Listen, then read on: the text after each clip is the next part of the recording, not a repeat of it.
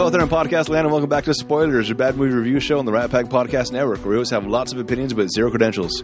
Each week we watch a movie, usually a bad one. We crack a couple jokes, we give our insight into the film, play a couple games at the end. I'm your host Adam. I'm joined by Cowboy. Are you threatening me? I knew that was coming. I need pee-pee for me bunghole. And there's a Maestro over there. We were talking briefly about Beavis and Butthead before, and that's what that was about. I'm sure one day I'll learn why that's funny. Anyway, this week we continue our quarantine block of episodes to help us through these tough times. As you know, movies are not being released, so the usual method of choosing movies is on quarantine. So we're going through the list of movies that we've chosen as the Rat Pack that we want to watch, that we want to be on spoilers. This week, we are going with Hollywood's choice. This is from 1994. It is the movie Maverick. Wait, we're not doing Trolls 2? Oh, no. This is going to be awkward. Are all your notes are on Trolls? That's problematic. Well, let's see if it co-mingles with Maverick. I swore we're supposed to do Top Gun. That's why you said Maverick. I'm like, okay, Goose, everything, got it. Oh, boy. That was when I told Danny we're doing Maverick, he's like, is that about airplanes? Like, no. It's not. It's not airplanes. It's the same thing. All right, this was directed by Richard Donner. It stars Mel Gibson, Jodie Foster, James Garner, Graham Greene, Alfred Molina, and James Coburn. So the synopsis, and we'll get into our thoughts about the movie. Brett Maverick. Brett Maverick, needing money for a poker tournament, faces various comic mishaps and challenges, including a charming woman thief. Jodie Foster. Yes. Have you ever seen this movie before, Maestro? Yes, I have. All right. And Cowboy, how about you? Of course. All right. Very good. I have as well. This was, growing up, when I first saw this movie, it was fantastic. I really loved it. And I was not sure why it was put on the list, but I do have a message from Hollywood. The same way when we did Big Trouble in Little China, he wrote us in to give us some stuff. Because he chose this movie, here's a message from him. Hello, guys. Hollywood here, reporting from isolation with a teething toddler. Unfortunately, I couldn't join you guys for a movie that I picked. I will provide you with some bullet points about the movie, though they won't be as excessive as Big Trouble in Little China. I honestly don't remember why I picked the movie to add to our list. I like the movie, but it's not one of my favorites. As a pro wrestling fan, I appreciate the multiple face turns and heel turns that took place during the movie. If you don't remember, here's what they are. Oh. All right. Should we get into these, or you want to, as we get to it in the movie? As we get to it in the movie. All right. So, I'll carry on with Hollywood's message here, but... Ooh, so that means that you're going to be you, yourself, and Hollywood at the same time. Yes, I'm pulling double duty today. Can you do his voice? I wouldn't even know how to do an impression of Hollywood.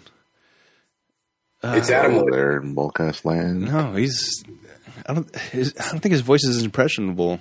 Like, you could do mine where you guys do the random action. Well, he's not. He doesn't have like that, like a type of voice where you can actually like pin it out and try to mimic it. But he has a voice you can try and talk like. Okay. As a pro wrestling fan, I appreciate the multiple face turns and heel turns that took place in the movie. If you don't remember, here's what they are. That doesn't work. I feel like I'm trying to do a Barack Obama or something. Well, you failed at both of them, whatever you were trying to do. Yeah, I can't. If I listen back to his voice often enough, I could probably work one up. But it's been so long since we've heard it. It has. This is Hollywood. Very upsetting. Okay, heel turn, by the way, is when a good guy turns into a bad guy, and a face turn is when a bad guy turns into a good guy. That's wrestling lingo, which Hollywood described here. Huh. Actually, you know what? I'm going to finish this message. Seeing this movie, it makes you realize that it's great to cheer for Mel Gibson in a movie. I miss this version of Mel Gibson. This version, yes, absolutely. I don't know if you guys know this, but this movie is actually a remake of the Maverick TV series from the 50s and 60s, which also starred James Garner as the original Brett Maverick. Having James Garner in the movie is a nod to the original show. That was going to be part of the trivia, where the guy that played the cop person was the Marshall. original. Yeah, the marshal, Coop, I believe his name was Coop. Cooper. Yes. He was the original Maverick in the TV series. That was going to be in trivia. Yeah. As a Magic the Gathering player, I always tried to wish that the next card would be in my deck. It's never happened. So Hollywood's having a hand over the deck. Give me a land, so I can cast this spell. Maverick throwing that ace of spades is one of my favorite fuck you moments in movie history. Maybe that's why this movie is on the list. I love how in movies that deal with poker, the final card always having players with ridiculous impossible hands. How the hell did the dealer deal the Commodore a 4 of a kind, Alfred Molina a straight flush, and Maverick a royal flush in a game of straight 5-card poker? Casino Royale also has a ridiculous sequence like this. And that's the end of Hollywood's message.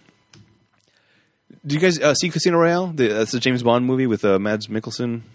I have, but I don't think I remember it too much. I'm honestly pretty sure that's the first movie that Daniel Craig played 007. So after, I think it was Pierce Brosnan was right before him, and it was a fun movie. It was poker related. It had Mads Mikkelsen, the bad guy, being a badass, but also needing an inhaler. I'm pretty sure that was the thing. No, that was a different movie. That was Kingsman, and that was Samuel L. Jackson. Oh, right. Oh, he had a leaky eyeball. Is that what this one was? Leaky? I think so. Well, that was also Samuel L. Jackson in a different movie where his eyeball was leaking blood with a... Oh, that was Nicolas Cage. All right, never mind. Okay, this is weird. Anyway... So you haven't seen the movie? I've seen this movie. I remember Casino Royale, but anyway. So, when's the last time you saw this movie, Cowboy? Aside from today. Honestly, it was probably maybe 8-10 years ago, maybe. Okay. Yeah, I'm going back 15, maybe even 20 years since I've seen this movie. What about you, Maestro? July of 2014. It was around 7 o'clock at night. Oh. It was a rerun on HBO. Jeez. And I remember switching to that channel by accident. Interesting. Sorry, it wasn't specific enough. When was the last time you said you saw the movie? Which chair were you sitting in? Do you remember that? I wasn't sitting on a chair because in the living room there was no chairs. There was just a couch, and I was not walking. I was on the floor, so no. So who were you sitting on? That was not part of the story. Okay. Oh, sorry. Just adding things. I know. Is there a big difference between the first time you saw it and this time you saw it, as far as the way you felt about the movie? No, not really. All right. Maestro? That's it. All right. Until next time, I'm Adam. For me, it was more along the lines of just watching for certain parts that I do remember being a little bit nostalgic from seeing when I was younger. But I do remember it being funnier now than it was before, mainly because when I did watch it the first time, I was a kid, didn't get to half the jokes. But later on, it was a lot easier. Okay. I remember thinking it was hilarious growing up, and then once I saw it on the list and that Hollywood had picked it on the list, I started fearing, oh no, is this a bad movie? did I like it because I was a kid? Oh no. Then I watched it. I mean, it's a good spoiler movie. It's a good spoilers movie. Yeah. Okay. Yeah. Because, I mean, well, I guess the thing that I was thinking of when I was watching the movie was you were like talking about how this could be a movie that got you into liking Westerns. Okay. But even though the movie was taking place in the Western days, the way it was made, the comical aspect of it, it wouldn't have mattered. It could have happened at any time. The Western portion didn't matter. Yeah. So, to your point, I do have quite a bit of notes that I took over the course of the movie. But when it was over, I was still thinking, this is a fantastic movie. It's great. I'm glad that I watched it. I do have a lot of notes.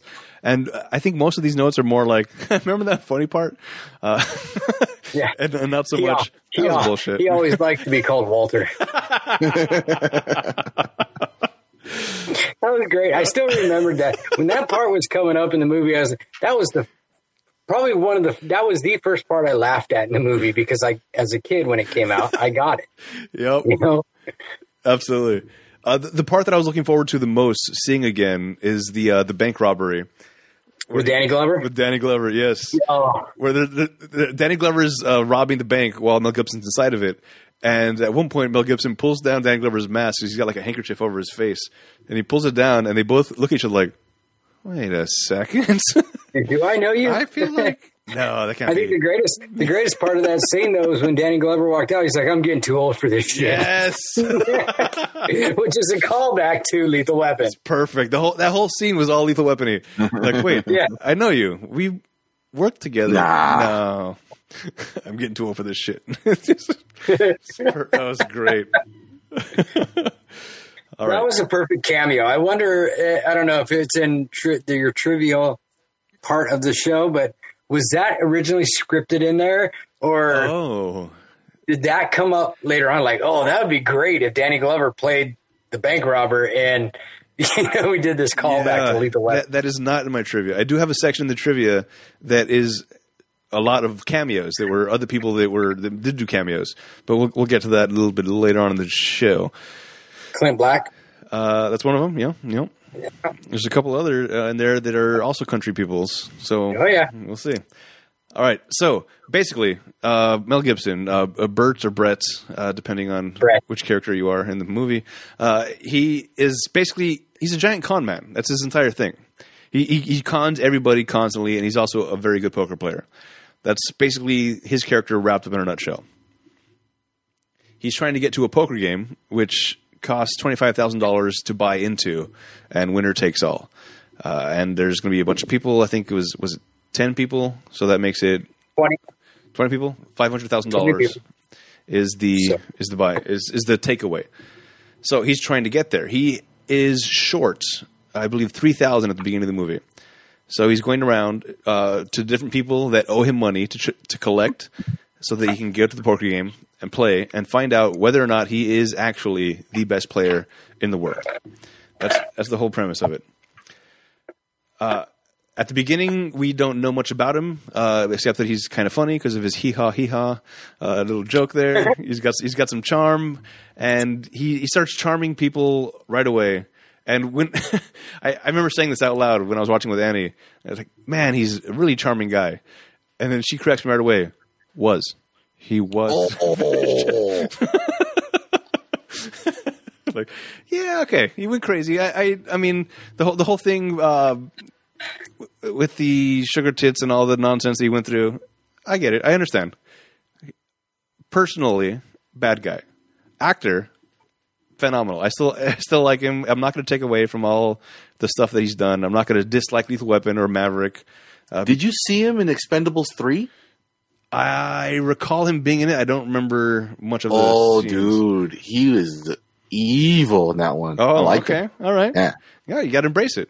I think the first movie he did when he came back was called The Beaver. Where he had a sock puppet? Yes. That movie was great. I love that movie. And that one also involved Jodie Foster. I think she's the one that wrote and directed it, which I think was actually my trivia. So spoiler. Damn it. Anyway. So what do you recall as the first con that he pulled against other people? The first con that he pulled against anybody was when he got in that fight in one of the opening scenes. Yes. Mm-hmm. That was the first con because he paid those guys to fall. Yeah. Which is funny. He paid those guys to fall. It was more of a con, not because the guy couldn't fight, because we found out that he really can shoot a gun and can fight. Yeah. Throughout the whole movie, he's conning people, whether he's telling the truth or he's lying about telling the truth. Right. Which, it's very awesome. Yeah. The way it was written, the way it was performed, the way it was done. And I remember when I originally watched it the first time, you could not tell that the marshal, or you did not pick up on the fact that the marshal was his dad. No, that was amazing. No, not at all, yeah. I even forgot about that watching it this time. I remembered that there was a twist at the end, but I didn't remember what it was. As far as I remember, the ending was he was sitting in a bathtub, and I think the girl came in, but that was my only memory. So then when the marshal comes in, and like my papi used to always tell me, and like I never said that. I was like, oh yes, that was amazing. I never said That's the first time you find out he's his dad. Yes, it was. And they played it so well throughout the whole movie. I remember the first time watching it, no clue whatsoever. Yeah. But then again, because it's been so long since I've seen it, I already forgot that detail. So watching it again this time, I still didn't know. And then at the end, I was like, "Oh, that's right. That's fucking awesome." Yeah, No. I love the cons in the movie. The Indian. Yes. The tribe. Oh, that was When so good. You had to do some reading, but it was just so comical because they don't understand. He's just talking up to shoot your gun up in the air and point at her and smile. Yeah. The part where they get taken over by Indians, and the Indians are shouting Indian at the crowd, and Mel Gibson's the only person that speaks Indian, so he has to tell, he's quote unquote translating, don't worry, I'll get you out of this. He speaks to them, telling them, make loud noises, and they do, and everyone else is like, oh no, there's point at her and talk angry. Yes. That was perfect. And the funny part of that is when he takes off with the Indians to do the Indian bravery test, and they go to con that Russian guy. Yeah. And Brett go to con the Russian guy, and he tells him it's $1,000. Then he talks him up to $2,000, but then he tells Brett that he talks him up to $1,000. Tells Brett it's $500. We'll split it $250 each. And then he talks him up to $2,000, and then he ends up giving Brett $1,000. Yeah, so he still made out. So they're conning a Russian, and he's conning his friend, who he owes $1,000 to already. Right. So he makes his friend think, I did good by you, while I still came up on this. Exactly. And he did nothing. He did nothing. But those are the friends you make. If you're a con like that, those are your friends. If you're a con and you are that close with other people, they're also cons. So everybody's just conning each other, and that's your life. Yeah, it was very nostalgic when I was watching the movie because every scene that came up started clicking in my head. Oh, yeah, this is the scene. Jodie Foster comes in and gives him a kiss, and she goes walking away, and he grabs her and goes, it's very hard for me to move along without my money. Yes. Yeah, that's when we first meet Jodie Foster at the beginning of the poker scene where she's playing cards, and she introduces herself as a Mrs., goes up to his room later. There's obviously flirtation happening. He goes to she kisses him, steals his wallet. He's like, "Oh no, you're not that good a thief." And then she she doubles down, like, "Oh, sorry, there's just a connection." And they kiss more passionately, and then then it works. He takes his wallet for real. And as she's trying to escape for a moment, and then as she's trying to escape, he catches her. All right, you got to wash my shirt. This begins the back and forth between them, which I thought they had a lot of good chemistry. Yeah. I kind of wish for a moment there was a scene where Jodie Foster drops the accent and then like starts talking in a whole different accent to be like, okay, fine, you got me, whatever, fuck you. But she keeps up the Southern Belle, Alabama accent the entire time, which she got called on. But I think that would have been a funny scene to have. Let's see, gunfighter. Oh, the gunfighting scene at the beginning when they're playing poker, and I think this part's in my trivia as well. It's basically like a Billy the Kid kind of guy sitting at the poker table. He's supposed to be a very Johnny Hodden. Yeah, he's supposed to be a fast drawer. Do you know that name? Is that a thing? A real Johnny Hodden? No. Okay, I think it might be a real thing, but I'll remember when I get to the trivia. It was Johnny Ringo that was a real thing. Okay, but yeah, we find out right away also, and I think this is good for character development. They set up very early Mel Gibson's kind of character and what his abilities are, and I especially love the scene where I guarantee you I'm going to lose for the first hour. I'm like, okay. And then he does, but that whole time losing, he spent studying, and you see him studying everybody. Like, all right, that's his tale, so that he can come back and then beat them at poker. Because that is, I think, maybe 75% of the game of poker is reading the other people to find out whether or not they're bluffing or not. The cards you have can almost mean nothing if you're good at reading other people. Oh, I miss poker, guys. We gotta have poker night. Didn't we start playing poker because of this film, or was it because of Ocean's 11? No, we started Probably because of Rounders. Rounders. Rounders, another great one. Matt Damon, and oh my god, I forget why we started playing poker. I think it was just to hang out. It was an excuse to hang out. We used to do it. I think it was every Monday or every Tuesday night. We had a poker night. The first time I ever played poker with you guys was the night that you guys were going to play poker after podcasting. Mm-hmm. And I came early and I'm watching you guys podcast. And that's when I'm sitting in the background going, ooh, I want to talk. You were just doing random acts of tangent back then, you know? Yeah. And I was like, ooh, this conversation, this topic, I know a lot about it. Man, I wish I was over there talking. I wish I had a microphone, you know? Well, lo and behold. Cowboy was born. Yes, Cowboy was born. Or Cowboy was reborn under the podcast. Cowboy had already existed several years before us. Which you can hear about if you listen to the Cowboy podcast we did. Yeah. Silver bullet, man. Yeah. Let's see. Bank robber getting too old for this shit. We got that part. All right. The coach driver. When they take a coach. This is where we first meet the original Maverick, the Cooper. They're taking a carriage ride across, and there's an old man. They try to help onto the carriage. He's like, "No, what are you doing? I'm the driver." he's already half dying, just getting onto the damn carriage, and then he dies. he actually dies in the middle of the whole thing. And then Mel Gibson has to do a whole. This to me was a little sticky. This was a little like, all right, I know this is a comedy, but this is a little too far. Where he now has to get from the carriage to the whatever you call the top of the driver's seat thing on the carriage. And he climbs out, he falls, and instead of helping them up, they're like, no, you got this, you got this. It's, by the way, it's a stagecoach. Stagecoach. Not a carriage. Okay. All right. Very good. Carriages are open. They're just seats and it's open. There's no cover. Very good. So he has to get from the inside of the stagecoach to the top of the stagecoach.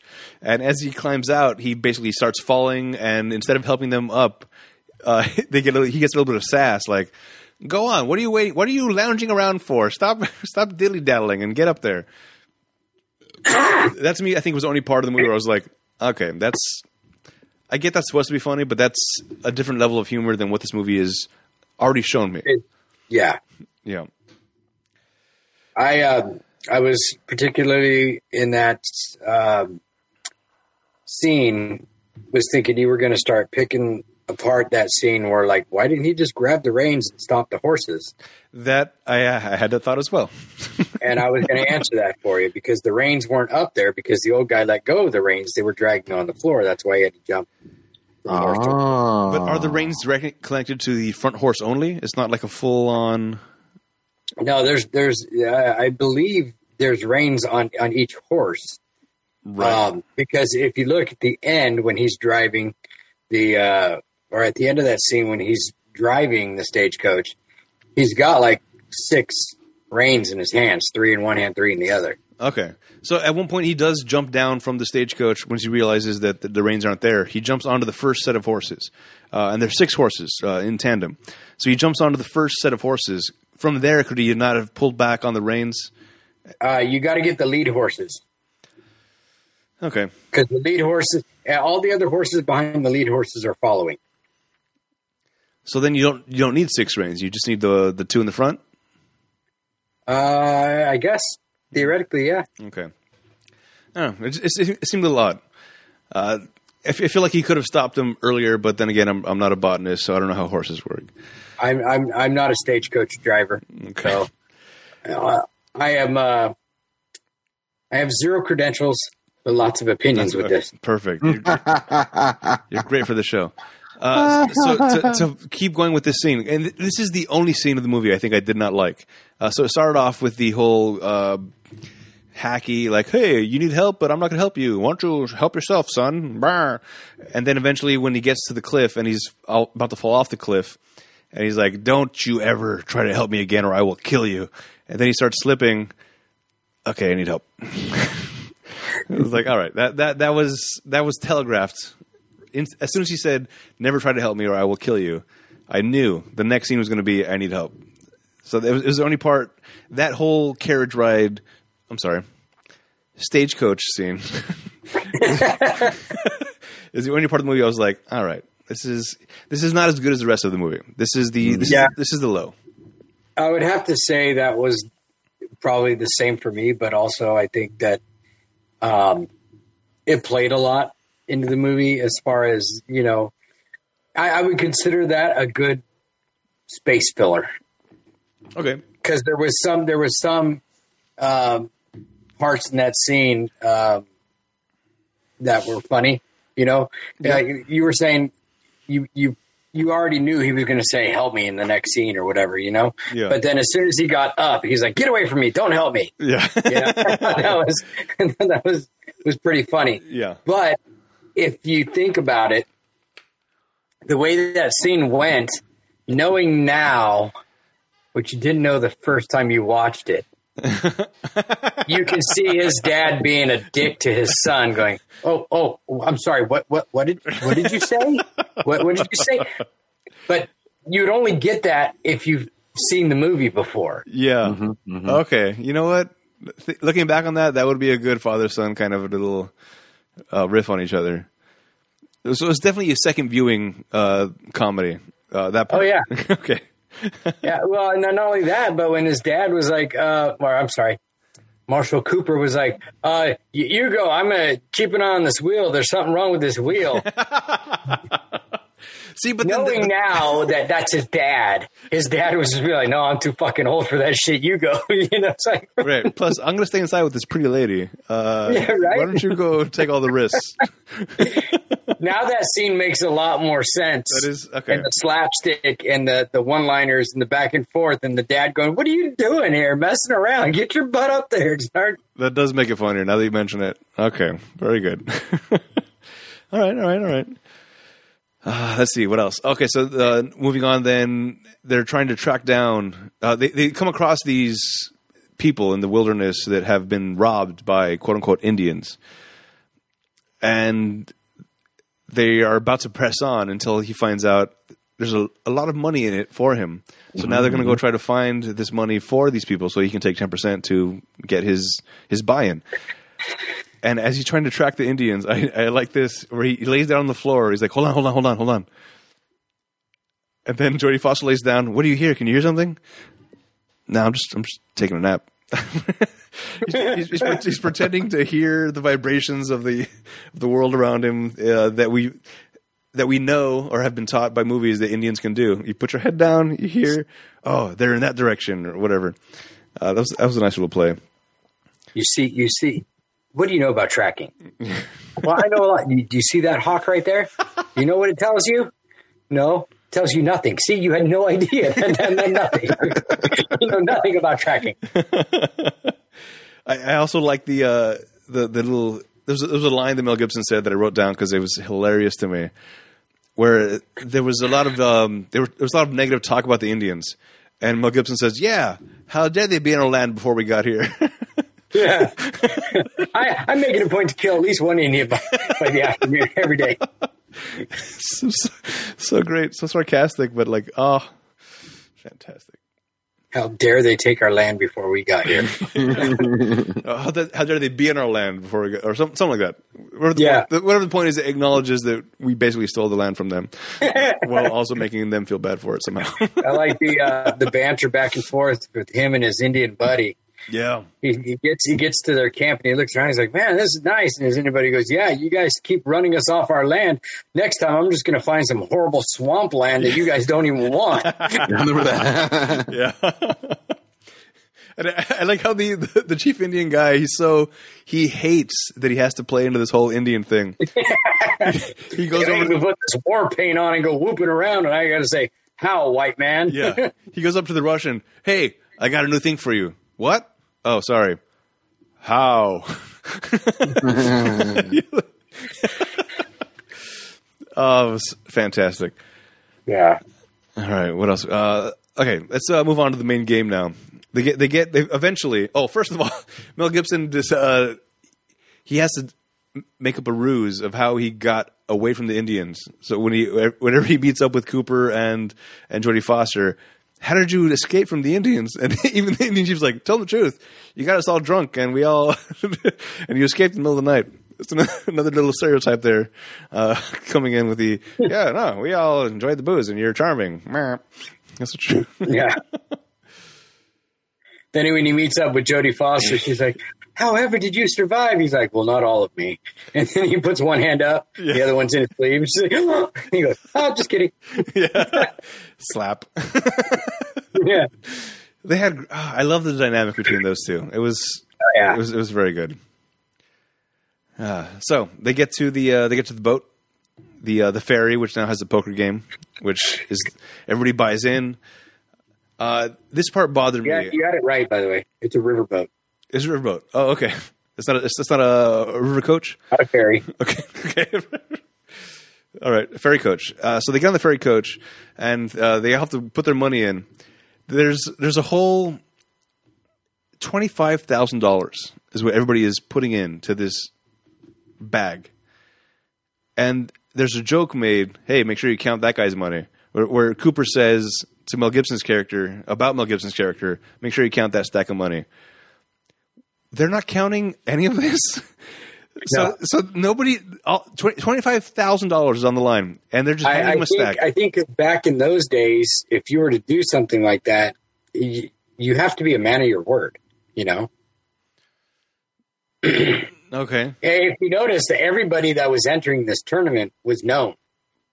People knew these people. Everybody knew Maverick. Everybody knew the Abilene girl. Everybody knew who Cooper was. Everybody knew everybody that was playing in the game. Yeah, it seems odd for that big of a buy-in. Which, by the way, in my trivia, I'll just say it now: $25,000 in that time. At the time this movie came out, that is $600,000. That's what they're buying. At the time this movie came out in 2004, yes.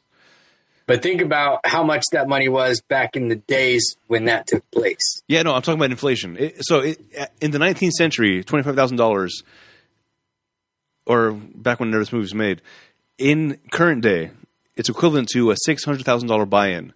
That's how much. That's it? Yeah, that's how much they're paying. Oh, yeah. No big deal. I'll just search my couch cushions. Yeah, I'll buy in. Why not? That's an absurd amount of money to not be counted. I get caught up on weird things. A little bit. I didn't expect them to have an accountant there sitting there or a money counter. You know, there's no electronics. You know, somebody going, okay, that's good. Yeah, but at least have a staff of people counting. But then you can't trust them either. They got to be naked where they count money. It becomes like that's a different movie, man. That's from the movie Keanu. Remember? Yeah. All movies with drugs. So they're on the boat. Everybody's hanging out. Actually, before they could pay the money, the buy-in, this is also perfect. Annabelle is short $4,000. Maverick is short $2,000. But they're still trying to get on the boat. Did they expect that money to just appear out of nowhere, or why would they get on the boat if they knew they were short? Any means necessary, man. You never know. Here's the thing: whether you're short or you have the money, if you're not on the boat, you're not going to be able to make it. But then this goes to my point. One's a thief, one's a con person. Yeah. So I need to get to that boat. I need to make the boat. Because if I don't make the boat, I have no chance of getting into this game. But I'm a con person and I'm a thief, you know? It's like, so I'll figure something out when I get there. And if not, then I don't get to go in the game. But this goes back to my point about they were not counting the money. Couldn't they just say, here's the whole fee, drop it in the bucket. I'm a thief. I'm a con artist. I don't have morals. I don't give a fuck. Here, trust me. It's all there. That could have worked. I get you, but if you're short $4,000 in that stack, I'm sure somebody would feel the difference. It wasn't that thick of a stack. I thought it was going to be much thicker. So if a stack this thick, maybe 2-3 inches thick, if it's short 1,000 out of 25,000, you're going to tell an eighth if they're of an inch? $100 bills, that's only 10, 15 bills. If you're 3,000 short, that's 15 bills. You can tell the difference in 15 bills. It's like an eighth of an inch. All right. Either way, they end up conning the Russian guy because Mel Gibson or Maverick. I'll show you the difference between an eighth of an inch. Hold on. Oh, put your pants back on. God dang it. I know that video conferencing was a bad idea with you guys. So they get on the boat and they're short money. They see the Russian guy, the same Russian guy that made the Indians say how. Now Mel Gibson goes and pretends to be an Indian affairs. Indian Morton. Indian Morton, that's what it was. I know what you did. Joseph talked, which was, I guess, Joe. I need 10 years in prison and $6,000. Oh, here's the money. I'm leaving anyway. He takes a ferry off of the boat, leaves, and then now they have their money, and now the game continues with the full $25,000, which again was not being counted. So I'm not sure why it was that big a deal. Also, because they're on the riverboat, the big thing is if you're a cheater, if you have a gun, if you do anything wrong, I hope you know how to swim because they throw you overboard. Which is a weird law.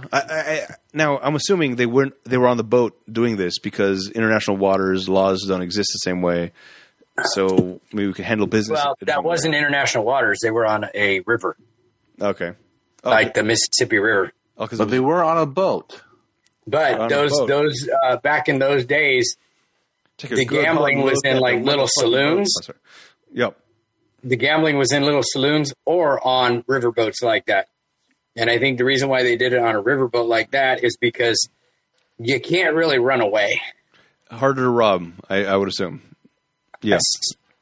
Okay. Fair. Let's see. Oh, okay. So now this is where Jodie Whittaker loses to Maverick. Or not to Maverick. She loses. They're all at separate tables because that's how it's supposed to go. Oh, by the way, Alfred Molina, or Doc Ock, as I know him from Spider-Man, he's the main bad guy. He's like I think his name was Pedro or something. What was his name? Angel. Okay, equally Hispanic. He's told his name was Angel. Never mind. Angel, it was his name. Yeah, He's not at all Hispanic, by the way, but for the purpose of this movie, fine.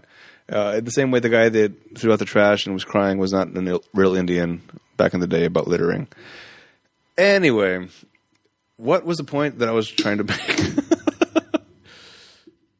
Oh, he was supposed. His whole intention was to keep Maverick off of the ship because he's had run-in with Maverick over the time. At the beginning, we saw the fake fight to make him think he was a tough guy, scared him. He found out he was a fake. He actually tried to kill Maverick in the desert with a horse and some snakes, which didn't work out. Which was also a pretty funny scene. But it's fine. We'll move on. So they're all at separate tables. These are the main poker players. We have Angel. We have Annabelle. We have the Commodore, which was James Coburn, which was also in Hudson Hawk. He was the leader of the, was it MTVIA? I think is what they call themselves. Funny, weird, very weird, awkward Bruce Willis movie, but fun. Anyway, they sing Rat Pack songs, so I'm down. They're all at separate tables. They all win their tables, except for Annabelle. She loses. No, she wins. She's at the main table with the Commodore. It's Angel, the Commodore, Annabelle, and Maverick. That's at the main table. You're right. Okay. Maverick does take her out. Yes. Okay, that's right. I forgot about that. You're right. Order of operations was incorrect. So they all go to the main table, and now there's a time for Annabelle and Brett to have some intimate time. They go back to the room.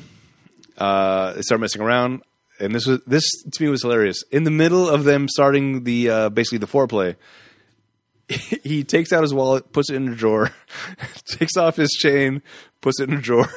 Because as much as I'm enjoying this physical interaction I'm having with this beautiful woman that I've been pining over, basically, she's a thief, and I don't trust her. I like the phrase he did when they're coming around, and they're like, half hour till game starts, and he looks at his watch, and he's like, man, they're 4 minutes off. We got time. Yeah. Yes. It's a classic scene. You see the bed, and they're on the floor for some reason instead of on the bed. And the head pops up. What time? We got 5 minutes? All right. Let's make it 5. Head goes back down again. Keep messing around.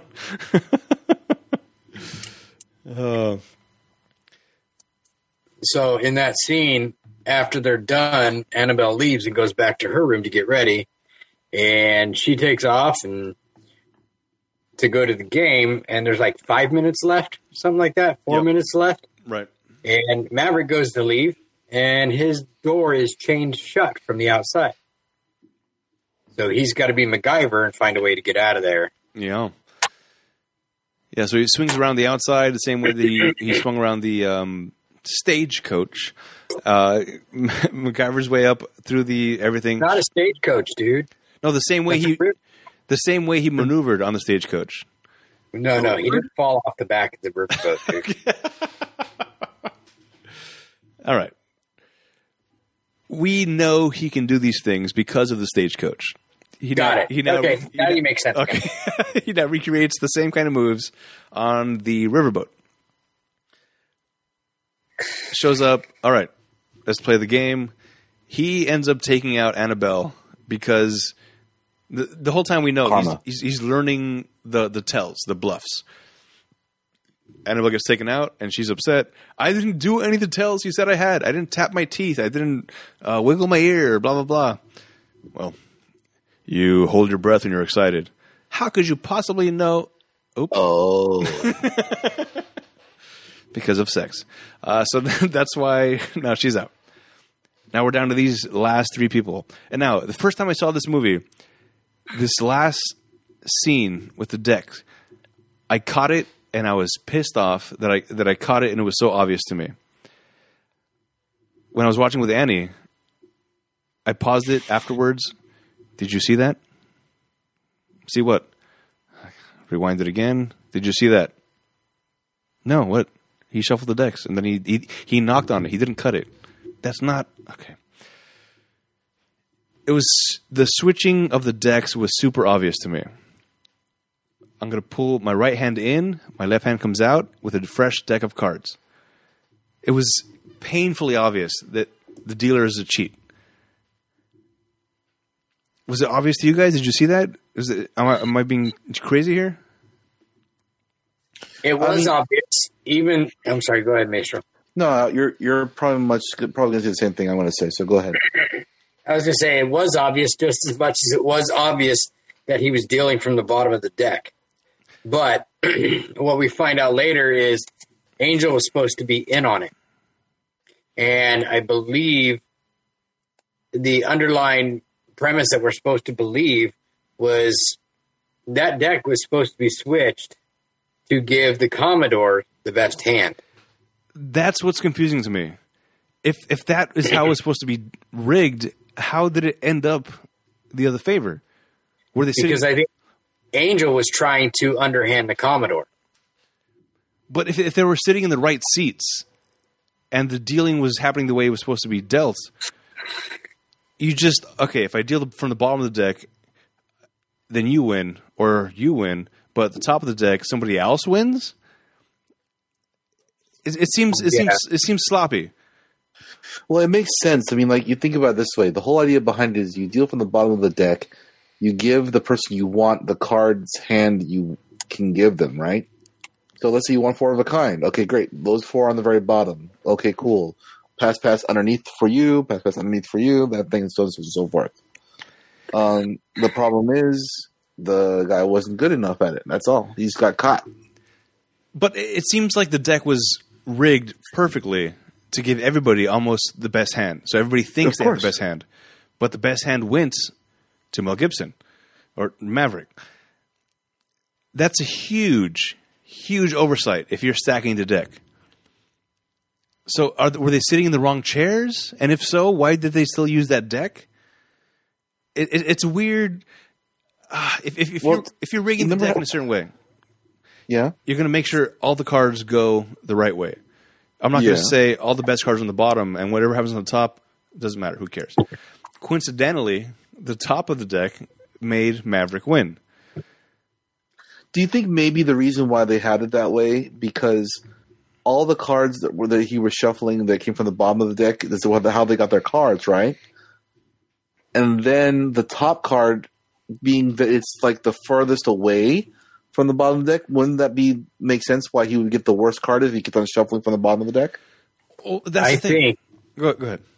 Honestly, thinking about it now, that scene, the Commodore was dealt from the top of the deck. Maverick was dealt from the top of the deck.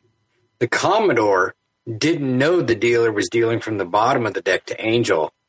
So I'm thinking Angel had something with the dealer to give him cards on the bottom of the deck. Okay? And the Commodore, his idea was Maverick wasn't going to get the money anyway.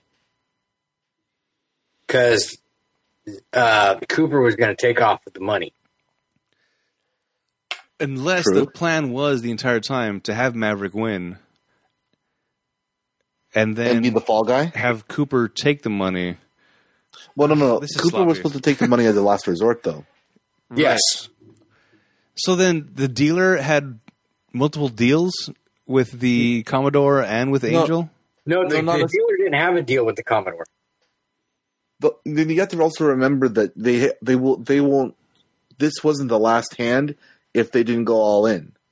The whole idea about this card deck being the way it was to make everyone else think they had the best hand. Because what you got to think about, Adam, is Angel was in on it, the Commodore was in on it, and Marshall Cooper was in on it. Okay, but Marshall Cooper was like a double agent because he was in on it with his son. Right. So it's almost like the Commodore had a fail-safe. If Maverick ended up winning, the last resort was Cooper was going to steal the money. Right. Okay. But which ended up happening because Maverick won. Okay. If Angel won, okay, great. We're splitting it 3 ways. Yeah. If the Commodore won, okay, great. We're splitting it 3 ways because we rigged this shit, you know? But the thing is the Commodore, we come to find out, never intended on Angel or Cooper getting any of that money. Yep. Right. He was going to end up taking it all for himself. But by the same token, if the Commodore plotted this whole thing out with Cooper, which is Maverick's dad, would Maverick not also be in on it, knowing the information that he knew? So who was plotting all of this? You would have to assume either A, he didn't know anything, or somewhere along the lines, his dad told him what was going on. Which means who's the one that then what you're trying to say is the person that rigged the card deck was Maverick. That's what I'm saying. No, who rigged what? The person who rigged the card deck was the dealer to help Angel win. Because the dealer didn't know that Angel, the Commodore, and Cooper were in on it. So maybe we were supposed to assume that Angel was helping himself rig the card deck so he wins. He walks away with the $500,000, and maybe he's trying to take off with it on his own and not let the Commodore and Cooper in on it. So who was the mastermind behind the deck is the main question. Jodie Foster. What? Jodie Foster. That's the conundrum with the whole end of this. And you know what? I actually kind of enjoy it because it doesn't tell you exactly, but the main part is you do find out that Cooper and Maverick are son and dad, Right. And either way, they were going to find a way to get the money. Yeah. For themselves. So regardless of how confusing the whole, because the card scene, when I first watched it, bugged the hell out of me. Watching it now, still bugs the hell out of me. But the way it resolves itself, I'm like, okay, I'll look past that because it was such a good ending. Yeah. So Mel Gibson wins. Coop, which we now know is his dad, steals the money, runs away, meets up then with the Commodore, which tries to double cross him, but can't because the gun is empty, and Mel Gibson comes in, does the whole thing, and then cut to later on, we find Mel Gibson in a tub, and then Kubrick walks in, we think, to get vengeance. Turns out it's, no, successful mission, son. We got it. We got the money. And then here comes Annabelle, Jodie Foster, steals the money from them, only half the money, which I think sets up a pretty good sequel here, where now father and son have to go chase after Jodie Foster. But it's also, I like the line that Maverick had in there, and he's like, "Yeah, I left half the money in the satchel. Yeah, why'd you do that? It's going to be a hell of a lot of fun trying to get it back from her." Yeah. So it's good because it leaves it open, which could be a sequel. I'm glad that it wasn't, because now our imaginations can kind of fill in what's going to happen, what could happen, instead of them. Same thing with the card scene. Well, no, I'm driving myself crazy about it. That's a bad imagination thing for me, because I'm trying to wait, who did, why, where? It's like time travel. Right. It's hard to do. Speaking of time travel. Oh no. In case anyone doesn't know, Adam hates time travel. I love time travel. Lies. I love the idea of time travel. I hate how movies try to pull it off. The last movie we did, I did not like that time machine. Time machine. What did we do? What was the last one? Idiocracy. Oh. Stupid ride. It wasn't even spelled right. It's like one of those clever memes you see, and you're reading the meme, and you're like, "Oh, this is I can't read this meme. It's grammatically incorrect. Everywhere is spelled wrong. It's spelled anywhere." That's so upsetting. I hate when you see this really clever meme, and somebody doesn't have the wherewithal to, hey, this would make more sense if a fucking comma was there. This Right. would make more sense if you added "the" or "if" or "and" right there, because otherwise, yep. It's very upsetting. No, you're right. Mm-hmm. Yeah. Seeing memes that are misspelled that are getting spread is upsetting for a couple reasons. First, you misspelled it, but also it's gone viral, and people are still spreading it. Nobody took the time to correct it and then spread it. That's how we get to the movie Idiocracy. You're right. All right. Yeah. So that's basically the end of the movie. Curtains roll, or curtains roll, fall, whatever. And that's the end. Any other of the things that you want to bring up about of the theatrically released movie we were done watchifying? I'd say that. Yeah, I got nothing. No. Okay. I think we covered the movie from beginning to end. Yeah. All right. The only thing I want to add is that I watched this with Annie, and Annie was dubious about the movie. And as we were watching it, I was laughing out loud at several scenes, and I kept looking over at her to see if she was laughing. And for, I think, the first maybe 30 minutes, I feel like she was holding back laughter, because maybe there's a whole Mel Gibson thing of like, that guy's a douche. But at the end of it, she was like, this is the greatest. Like, yes. Eventually won you over. Even though you may hate Mel Gibson, whatever you think about Mel Gibson as a person, who cares? As an actor in this movie, fantastic. As an actor in this movie, fantastic. I think this movie was done very well. I look at it as like, I do not like Nicolas Cage. Right. You know what I feel about Nicolas Cage. But I do like the National Treasure movies because they're adventurous, and I like the movie, and I like the plot, and I like, Right. You can probably replace Nicolas Cage with either Paul Giamatti or Anybody. Macaulay Culkin could probably do better.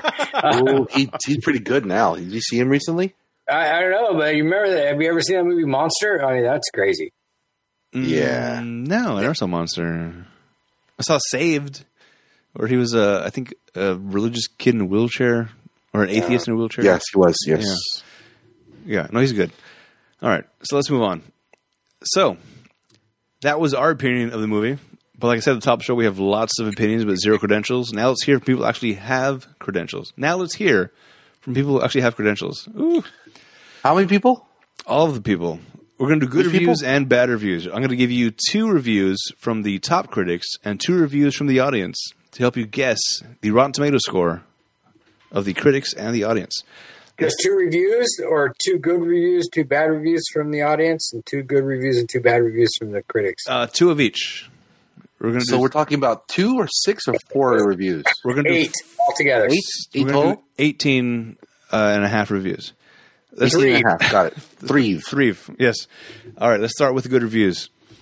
These are the critics' good reviews. Richard Schickel from Time Magazine. Gibson and Garner, those are the father-son duo, can make you smile contentedly even when the script is wandering and they're just sort of standing around waiting for its next good part to develop. That's a weird good review. Right. Carrie Rickey from Philadelphia Inquirer. Maverick never takes itself seriously, which establishes the tone for serious fun. Goldman's screenplay is a model of ingenuity, setting increasingly complicated traps for the 3 leads, and rather amazed that they wriggle free.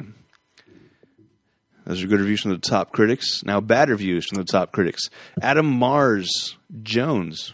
He married a Jones. From Independent. This is from the UK. The script is notably based on the old television series of the same name. But the screenwriter, William Goldman, has produced something depressingly up-to-date in its incoherence. Its crisis of confidence served up with a sickly grin. I never watched the original series, so I don't know how it holds up, unfortunately. All right. Jeff Shannon, Seattle Times.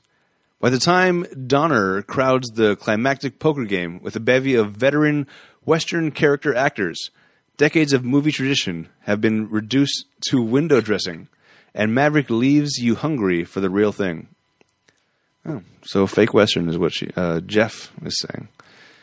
All right, those are the reviews from the top critics. Going into this movie thinking it's going to be a Western is like going into watching The Wild Wild West with Will Smith thinking it's going to be a Western type movie. Yeah, it's pretty. I think that's it's pretty accurate. All right, so Rotten Tomatoes game. This is part of the show where I give you guys a chance to guess the Rotten Tomatoes score. If unfamiliar with the scoring system, it's an average score from 0 to 100 amongst critics and the audience. 0 to 59 is rotten. 60 to 84 is fresh. 85 and up is certified fresh. You guys heard the top critics first. So, as far as the tomato meter, what do you think the score is? I'm going to go with my gut and my feelings, and I'm going to say 72. Ooh, that's a good call. It was a good movie, but it was in the 90s when it came out. True. You know what? I was going to go... It is a comedy, and I don't know if the comedies usually do well. Do they? From what I remember, they don't... Comedy is very subjective. What? Comedy is very subjective, so it's hard to rate comedies usually. I will go lower to an even 60. All right. And once again, Cowboys, yours was what? 72. 72. Holy shit. The tomato meter is 66. Right in the middle. We that both is win. exactly in the middle. You split the difference. This is fresh on the tomato meter. Wow, look at you guys. All right, now we're going to do the audience. Averages. Yes. All right, audience. Let's start with the bad reviews first from the audience. Paul D. That's his name. It could have been great. 3 wonderful stars, a clever premise, a beautiful scenery. But the humor is too broad. There's too much caricature, and the movie is too long. Cute, light summer fare, but a real disappointment for what might have been. Bad review. All right, here's another one. Brody M. This is a super reviewer, whatever that means on Rotten Tomatoes. Probably reviews a lot of things. When Maverick first came out, I absolutely loved it and thought the movie was hilarious. I just watched it yesterday and realized I don't like it as much as I used to.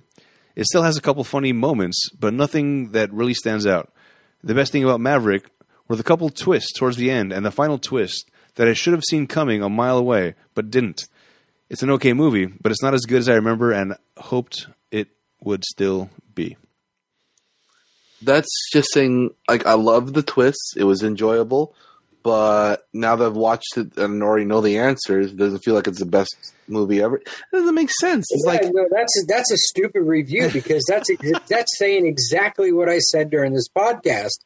That if you were to watch it a second time, the scenes that you didn't think made sense make sense now because you know that Marshall Cooper is his dad, and the action between the two makes plenty of sense now.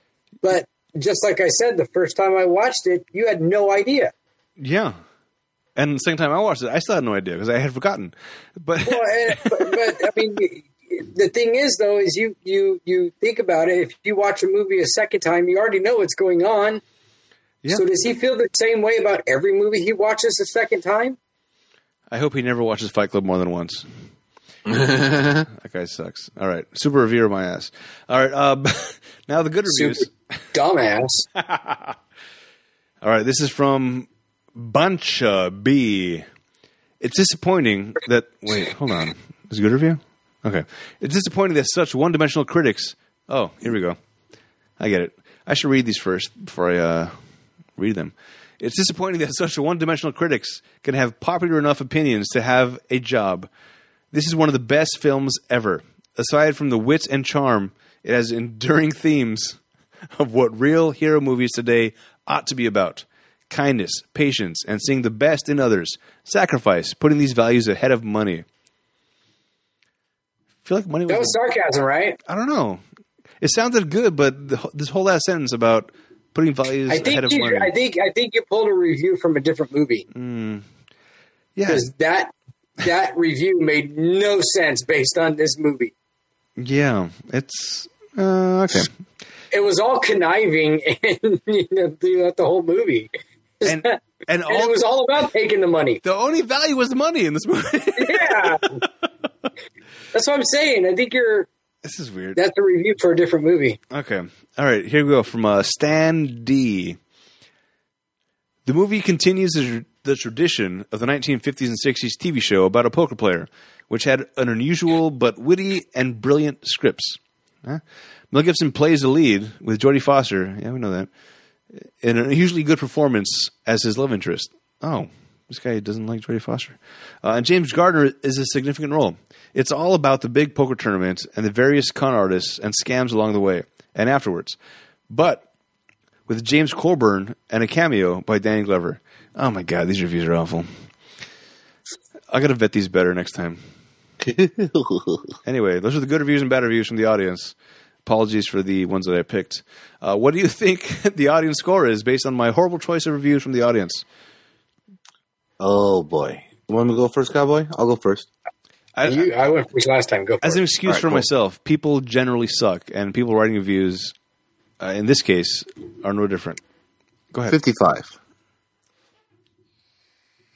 55? Yeah. I'm going to go 60. Ooh, higher. Okay. All right. The audience, unlike the reviews that I chose, rates this at 71%. What? Higher than the critics. This is fresh. Yay. Cowboy wins, breaks the tie, and goes ahead. All right. One more left. This is going to be interesting. Paul Giamatti and Gary Oldman were not in this film. We love those guys so much. We like to put them in films to make them better. I think this film is already great. But if you had to take a character out and replace them with Paul Giamatti or Gary Oldman, who would you choose? Good question. Oh. I take out the Commodore and put Giamatti in it. Paul Giamatti. That's what I was thinking. Okay, that's a good choice. And then let's see for Gary Oldman. I mean, yeah, that's tough because he could play a lot of different people. Yeah. In this movie. I mean, I liked the actor that played Angel, but you could put Paul Giamatti in there, and he would do a great job. Yeah. See, I was thinking Gary Oldman for the Angel. Oh no, character. Gary Oldman in Angel. Yeah. Sorry, I said the wrong name, but you know what I meant. Yeah. I think Oldman would be great as an angel. They might have to change his name to something else. You'd have to change the name. His name wouldn't be Angel, but you know, be Albert. No. That's Hank. Selling propane. Alfred Molina did a really good job in this role, but it's Oldman would do better, I think. All right, now it's time for trivia. I have a lot of trivia. Some of these are a little long, but I think they're worth it. All right, near the movie's beginning, Maverick asks a young woman wearing the bowler hat at the poker table, who claims to be a gunfighter. Oh, the young man. This is Johnny Harden. Turns out the real John Wesley Harden was a notorious fast, volatile, and deadly gunfighter in the Old West, who shot and killed more than 40 men before being shot in the back of the head by a man he hired to kill someone else. All right. Interesting. Yeah. In the stagecoach sequence, stuntman Mick Rogers, who was Mel Gibson's character, he was a stunt double for Mel Gibson, had to go under the coach and set up at the back. This is a direct nod to the legendary stuntman Yakima Canute's similar stunt in Stagecoach from 1939. By coincidence, second unit director Terry Leonard, a former stuntman himself, performed this same stunt in the truck chase in Raiders of the Lost Ark from 1981. Oh, yeah. In Draw from 1984, the same stagecoach sequence can be seen in the early part of the movie. Interesting. Yeah. Annabelle. So it's kind of like a nod to all those different types of movies, or did they think, hey, with stagecoach scene, blah, blah, blah, we can have a lot of back and forth, a lot of slapstick comedy, and we could do this scene? Yes, to all your questions. Annabelle keeps calling Brett Bert. This is a reference to an episode on the television series in which a girlfriend of Brett keeps calling him Bert. So that's a nod to the original Maverick series. That's awesome. Mel Gibson and Jodie Foster became close friends after the making of this film. She was also considered to play Gibson's love interest again in Conspiracy Theory in 1997. Great movie. I think we did it on spoilers. It's possible we did. If not, that's a good one to do on spoilers. It also has Patrick Stewart. But she turned down the role to make Contact in 1997. Also, I think, decent movie. Anyway, the role went to Julia Roberts instead. Both Mel and Jodie still love to play poker. They worked together again on The Beaver from 2011. That's the movie I was talking about. Mel Gibson's, I think, his first movie coming back from all the crazy sugar tits nonsense. Yeah. This film is loaded with cameos. Last bit of trivia with famous country singers. We have Carlene Carter. She played a waitress on the riverboat. Hal Ketchum. He was one of the bank robbers. Vince Gill, spectator at the poker game. Clint Black, a gambler who gets thrown off the boat for cheating. Also, Waylon Jennings and Kathy Mattea. They were the two people that got thrown off for having guns on the riverboat. Yep. I recognize two of those names. Yeah, Clint Black actually did a couple songs of the